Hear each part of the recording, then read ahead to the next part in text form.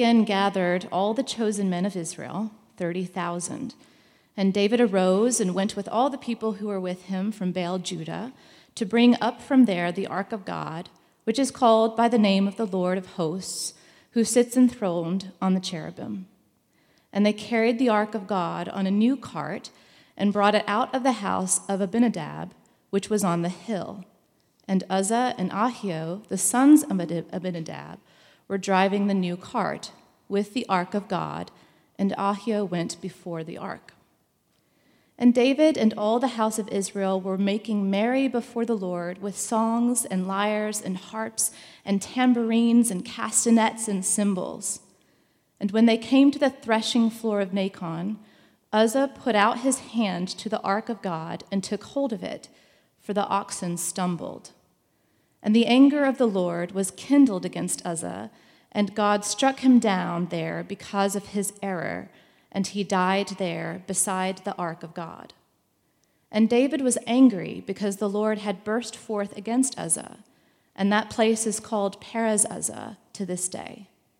And David was afraid of the Lord that day, and he said, "How can the ark of the Lord come to me?" So David was not willing to take the ark of the Lord into the city of David, but David took it aside to the house of Obed-Edom the Gittite. And the ark of the Lord remained in the house of Obed-Edom the Gittite 3 months, and the Lord blessed Obed-Edom and all his household. The word of the Lord.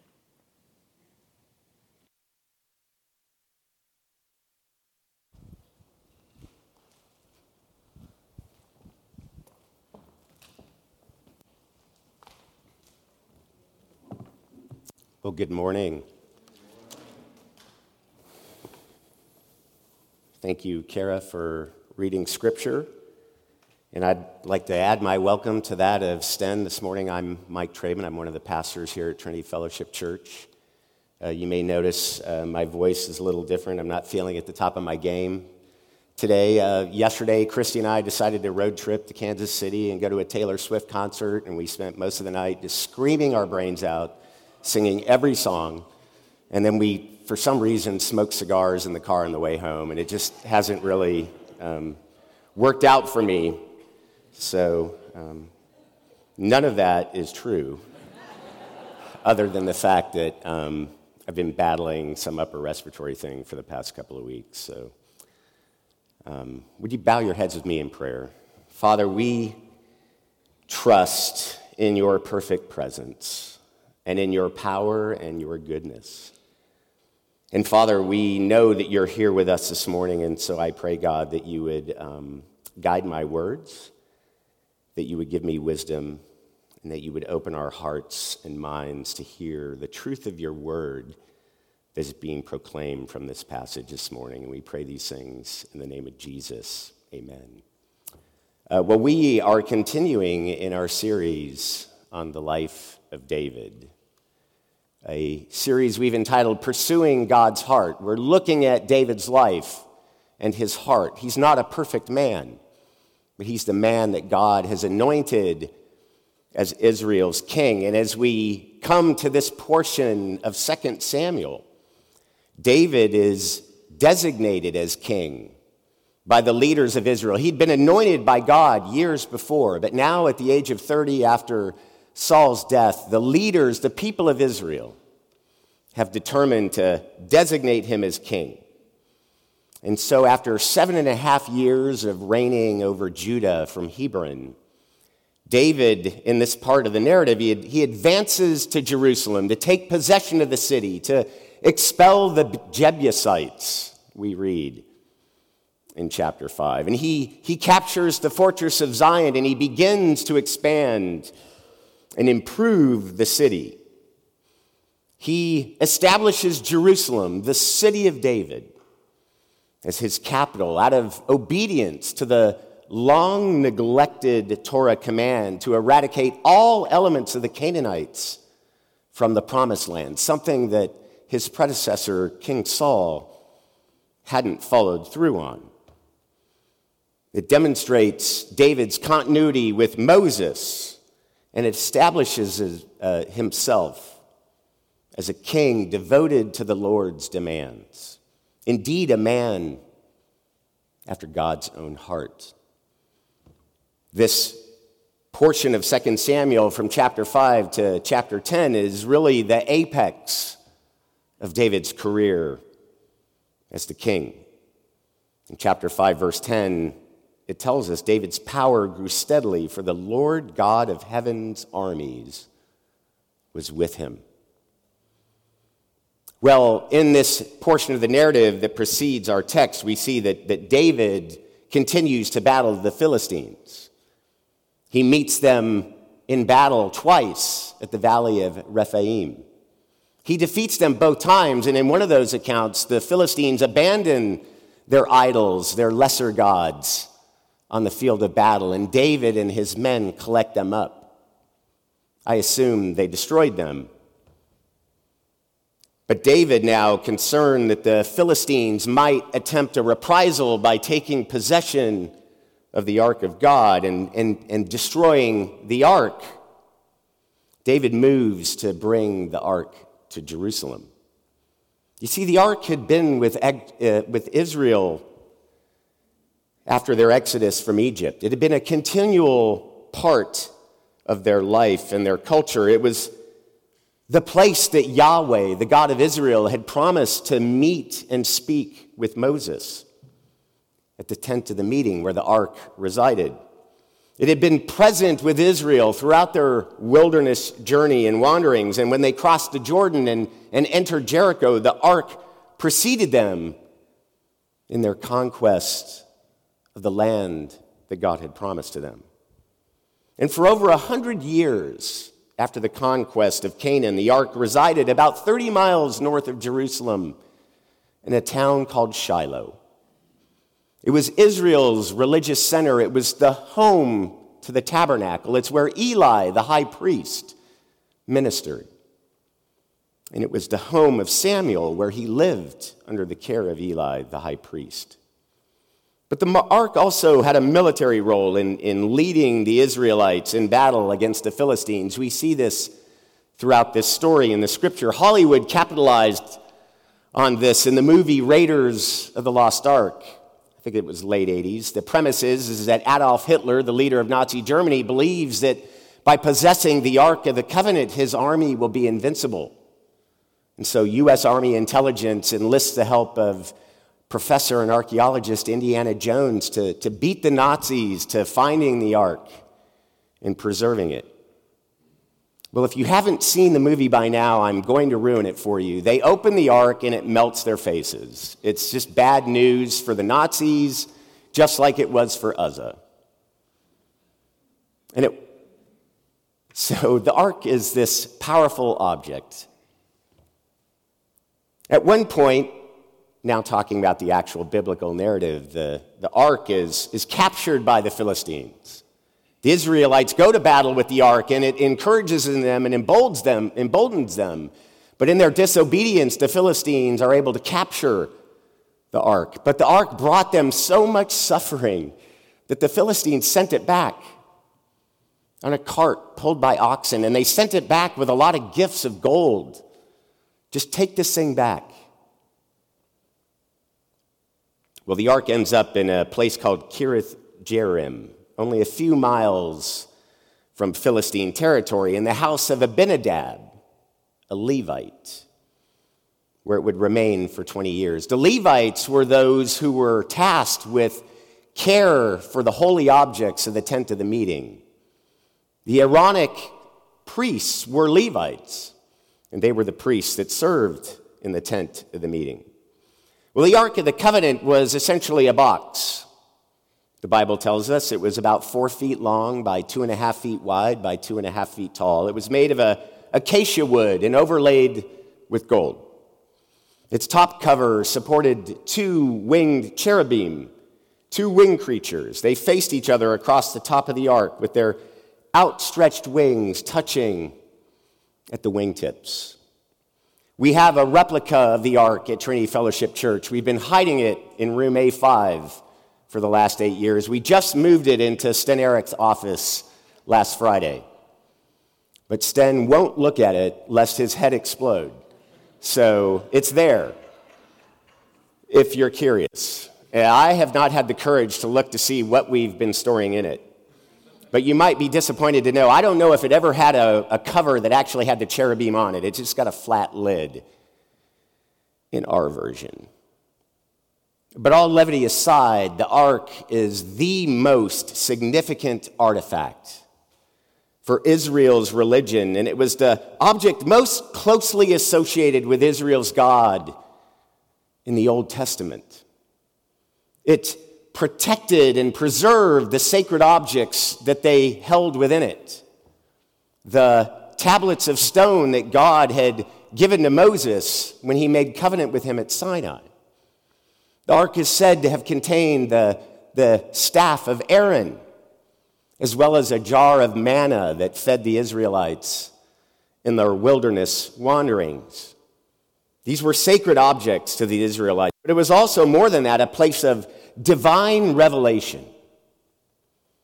It was in fact the Lord's throne.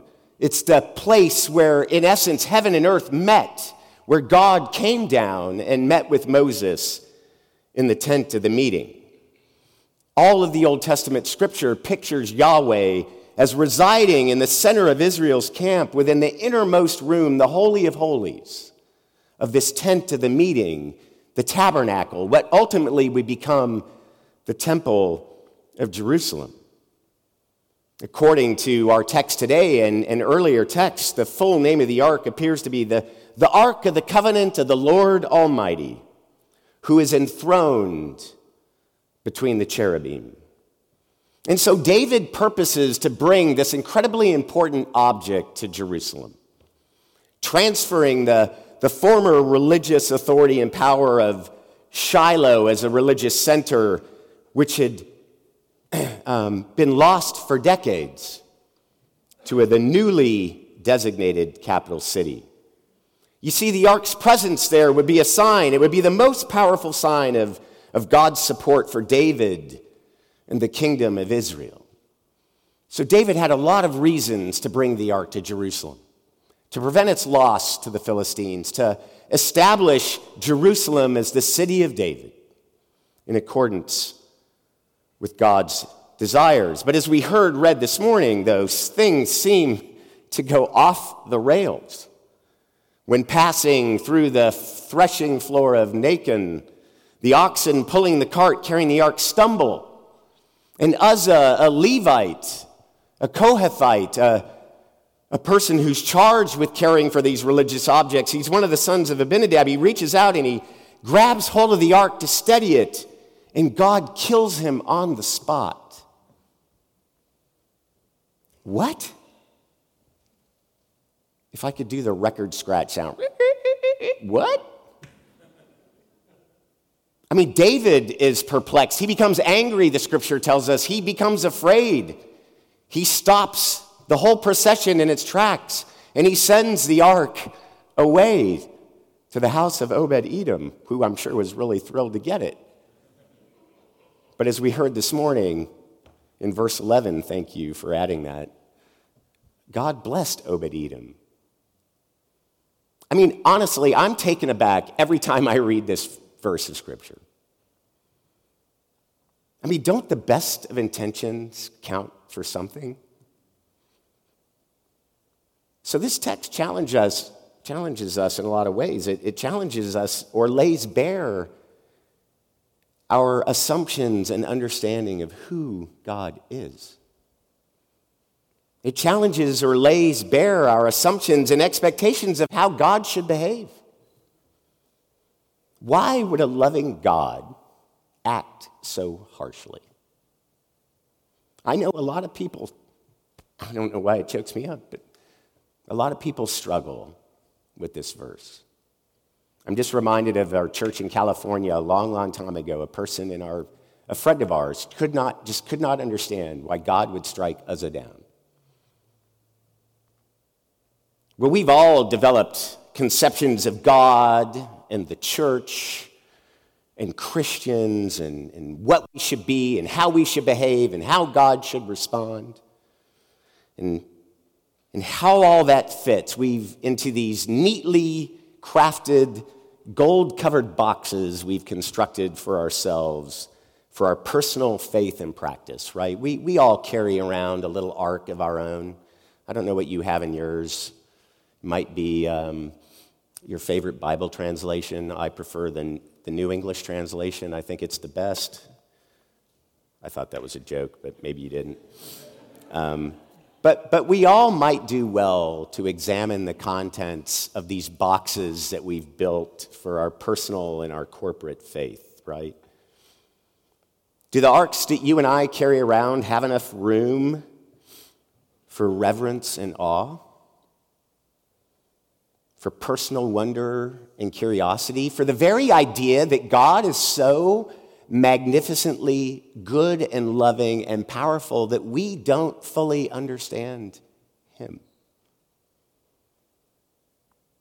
Do we have room for divine mystery and incomprehensibility and for the personal humility that propels us on this lifelong journey of faith and obedience as disciples of Christ? Or do we constantly think we've got to have it all figured out? I'm going to give you an answer of why God struck Uzzah down. It's an answer. It may not be the complete answer. But this morning I want to offer 3 truths that we can take away from this text and apply to our lives. Truths about God's presence. Truths about God's holiness. And a truth or truths about God's undiminishing goodness. You see, because God's unchanging desire is to be a persistent presence and among and a blessing to his image bearers. We see this throughout the scriptures, from the first chapter of Genesis to the last chapter of Revelation. God's presence among his creation and with his people is a common and persistent thread. God is not trying to keep us at an arm's distance. God is constantly trying to close the distance between you and I. The Old Testament scripture associated God's presence, his physical presence, with the ark. But God's presence comes with some conditions and some safeguards, as we obviously see, right? I think the only true condition for God's presence in our lives is our desire that we be present with him. I think that's the only condition that God holds out. You want to experience my presence? Then desire me.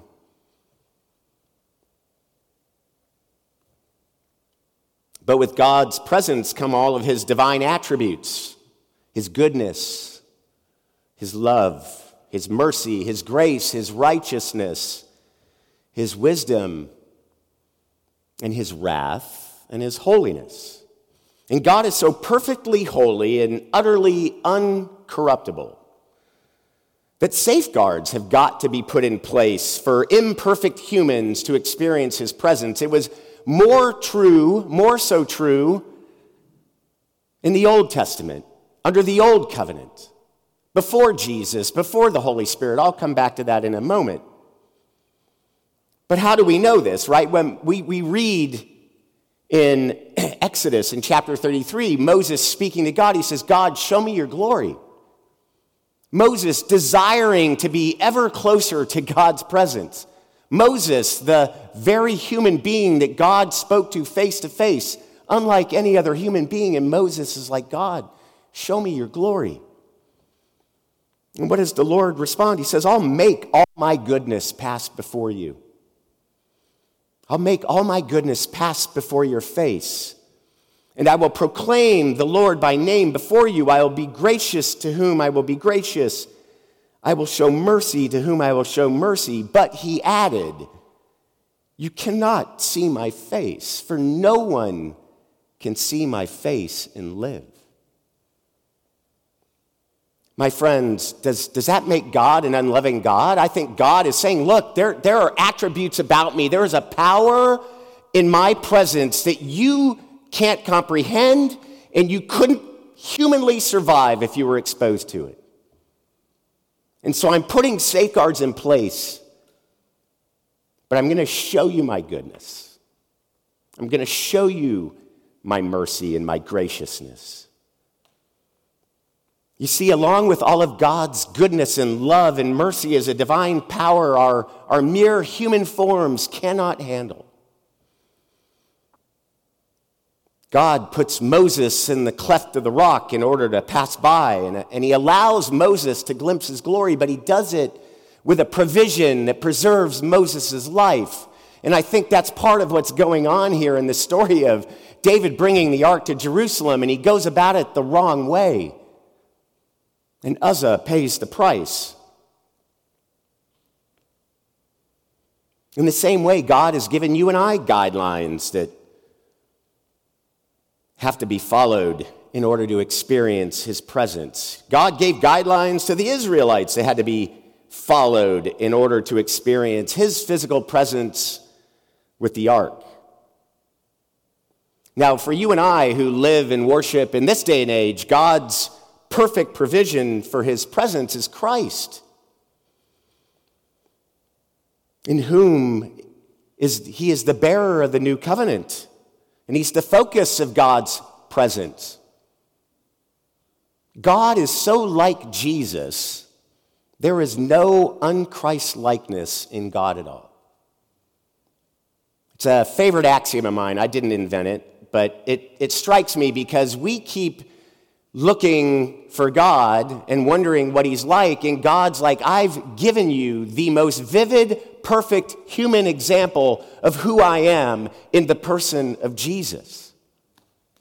There is no un-Christ-likeness in me, God the Father, and God the Spirit. He's poured out his love into our hearts through the Holy Spirit. And we know and enjoy the presence of God the Father and the Son in the provision and the leading of God the Spirit. But the danger for us, friends, is the same as it was for David and for Uzzah. Familiarity can breed some complacency. As we contemplate that he is the God of love and all that flows out of that, we can give less weight to the fact that he's also the God of perfect holiness, a holiness that demands something of us.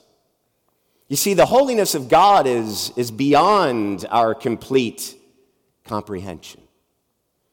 It's more powerful and more mysterious than we assume. We think we've got it all figured out. We've got our theology, we've got our various views, it all fits neatly in our box. I live my life this way, I do these things, I check the box, I feel really comfortable about my Christian life. And God says, I'm so much more than that. You see, because the ark was the place of God's presence, it was sacred. And we've heard, we've seen, it was indeed dangerous to friends and foes alike. God's holiness is this incorruptible and perfectly pure thing that cannot be rendered impure by contact with sinful humanity. And as we've seen, such contact immediately results in this impurity being utterly destroyed or obliterated by God's holy presence. Aaron's sons, Aaron, the high priest, his sons Nadab and Abihu, we read, they find this out the hard way. The Bible tells us they used unauthorized fire, and God's fire consumed them. And Uzzah finds out today in our passage. You see, the Torah had assigned responsibility for service related to the most holy things in the tent of the meeting to the Kohathites. They were a clan from among the Levites. They were the priests who served in this religious capacity. Specifically, it was the Aaronic priests, if you read in Numbers how these objects were to be handled. It was the Aaronic priests who were the ones who prepared all of the holy contents of the tent of the meeting for transport. And it was only the Kohathites, their job was just to carry it after the Aaronic priests had prepared them for transport, once they'd gotten everything ready for movement. And furthermore, if you read how the ark and all the other items were prepared for transport involved covering the items with multiple layers of covering, kind of an insulation, if you will. The ark was first to be covered with a screening curtain that came out of the tent of the meeting, and then over that cover was a cover of fine leather, and then over that was a cover of blue cloth. And only then were the poles that were designed to carry the ark, only then were they inserted, and only then could the Kohathites carry the items. But in Numbers chapter 4, verse 15, it very specifically says, "But they must not touch any holy thing, or they will die." Now, Ahio and Uzzah were Levites from the clan of Kohath, but they were not Aaronic priests.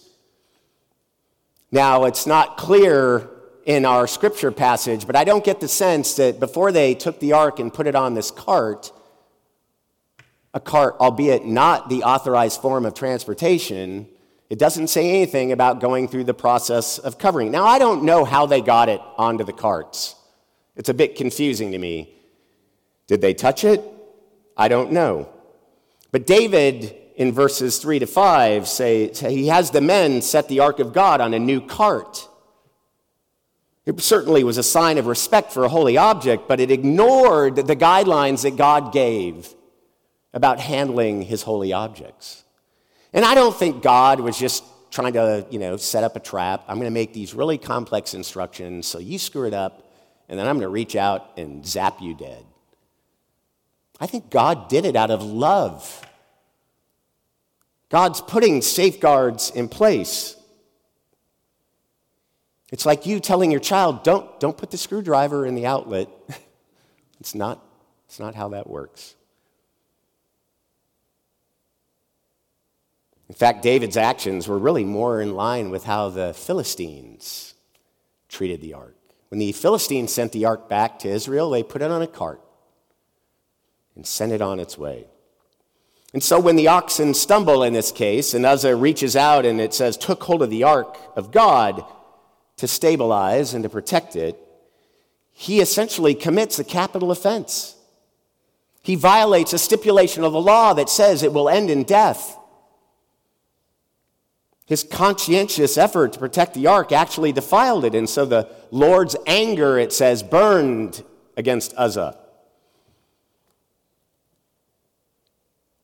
There's a not very well-known or highly subscribed to theory about why the oxen stumbled. It's the threshing floor of Nacon. The oxen heard bacon. When they got there, they were disappointed.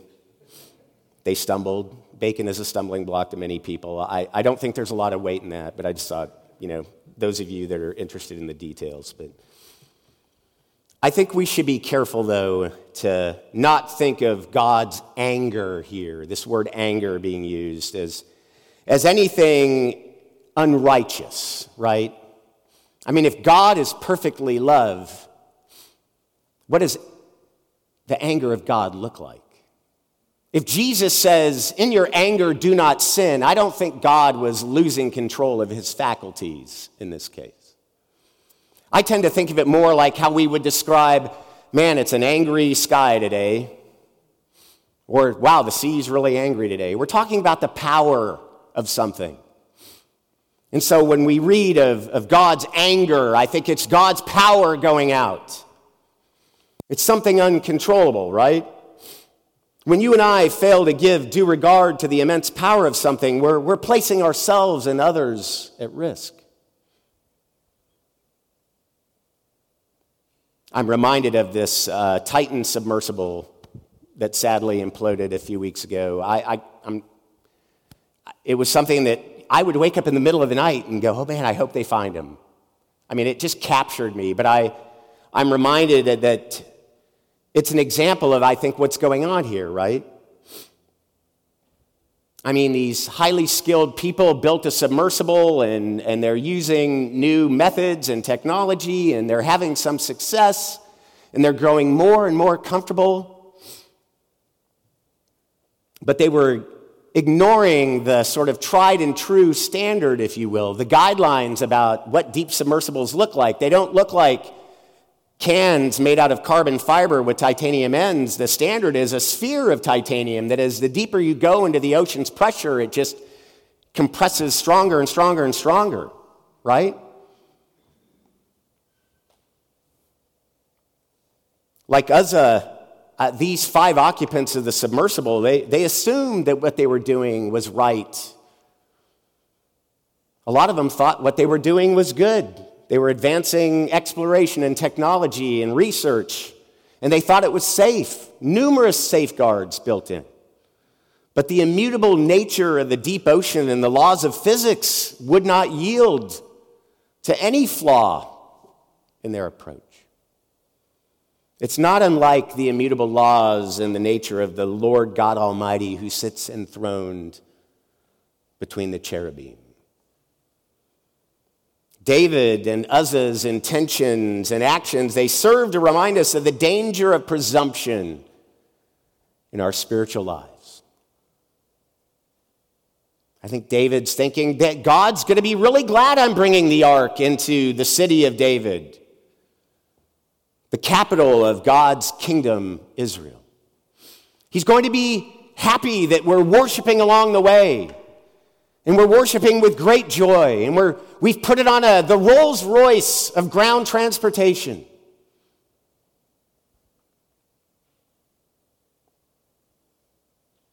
But presuming to know better or presuming to ignore the hard facts of the law, they have great consequences.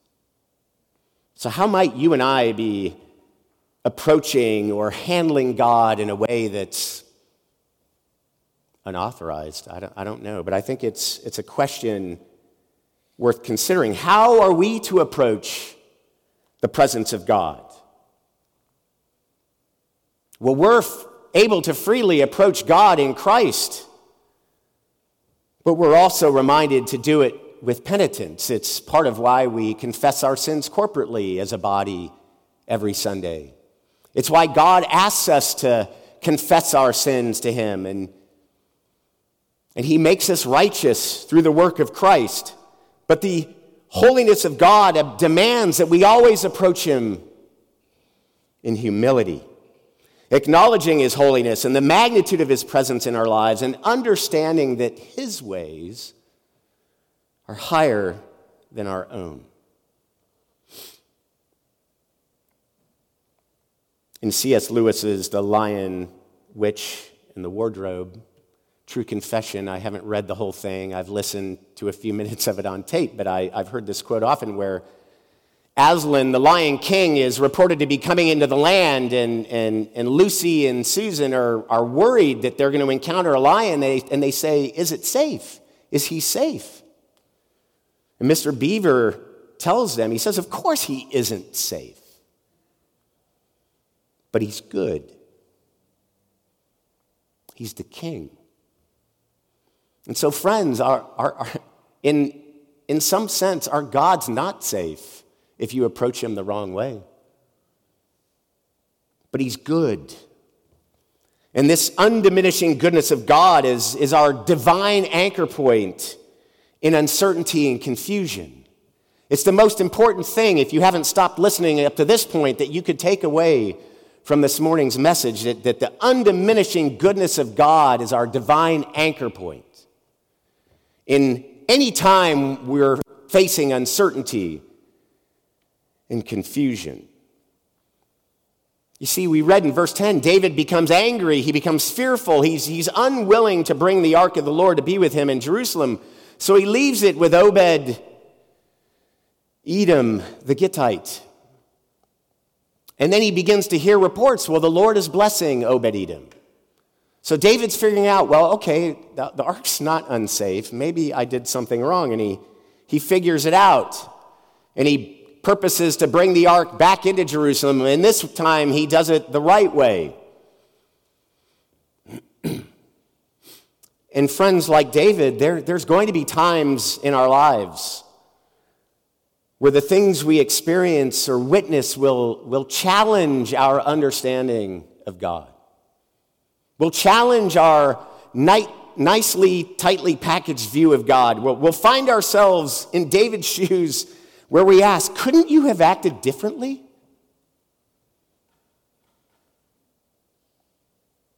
And how will we answer when we face those circumstances? You see, everyone you and I encounter either needs the gospel, the truth of the gospel, the saving grace of the gospel, or the encouragement of the gospel. And how do we make this a reality for ourselves and for others? Right? The provision for God's presence for us in this age is in Christ. And the encouragement of God's goodness, I think, is found in the body of Christ. It's why the church is important.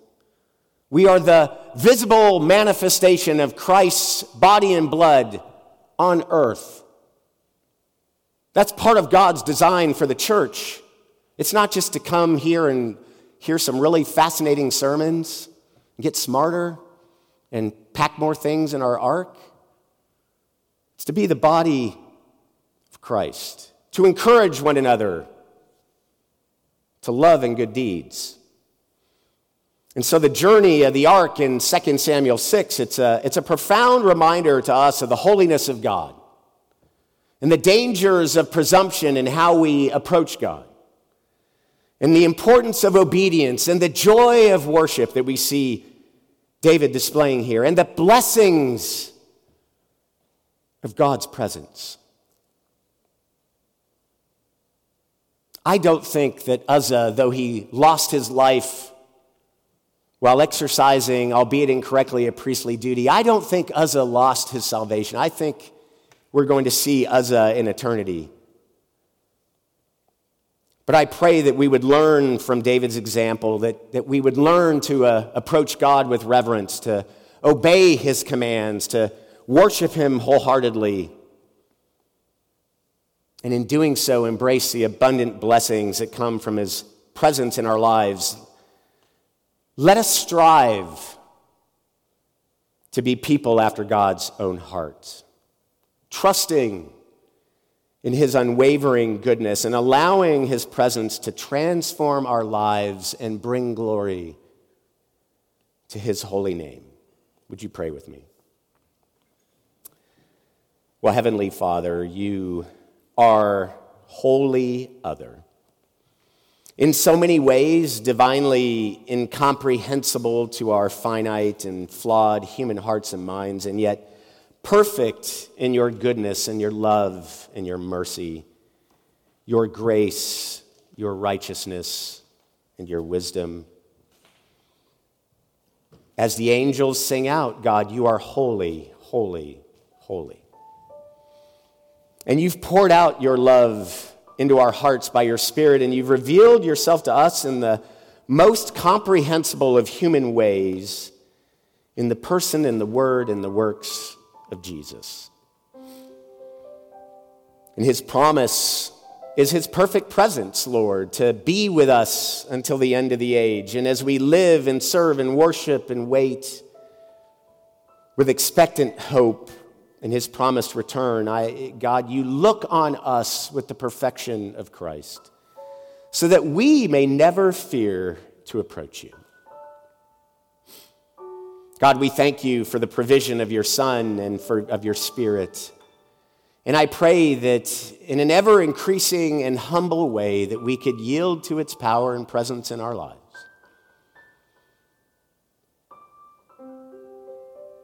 And that we could lean into your design for the church, that is a form of your body, so that we need only look to our left and to our right to be able to reach out and to touch you, God.